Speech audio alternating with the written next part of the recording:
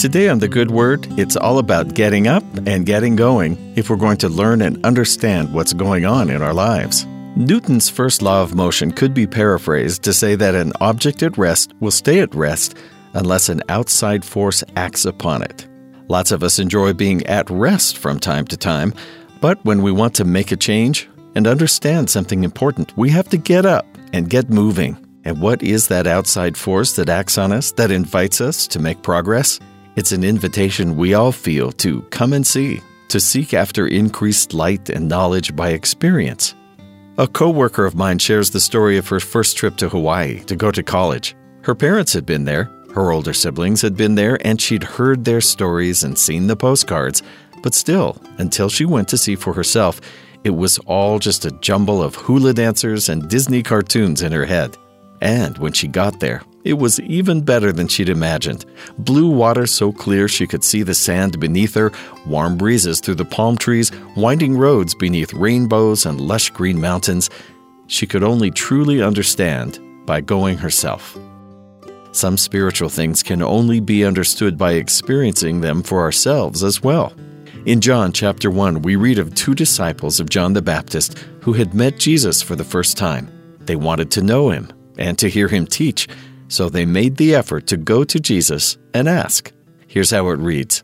And the two disciples heard him speak and followed Jesus.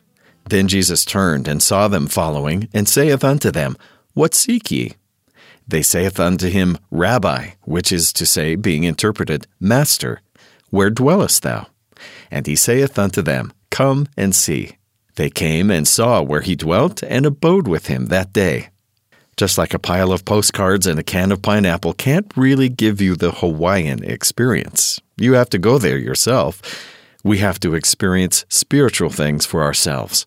We can read about the teachings of Jesus, the miracles he performed, but until we decide to come and see, by living those teachings and seeking his Spirit within us to guide us, we don't have a full understanding.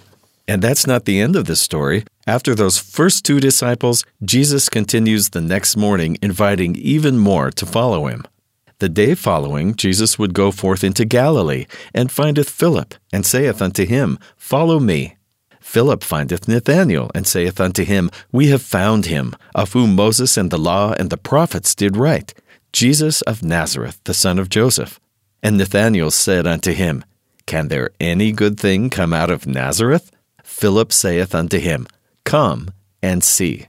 Come and see.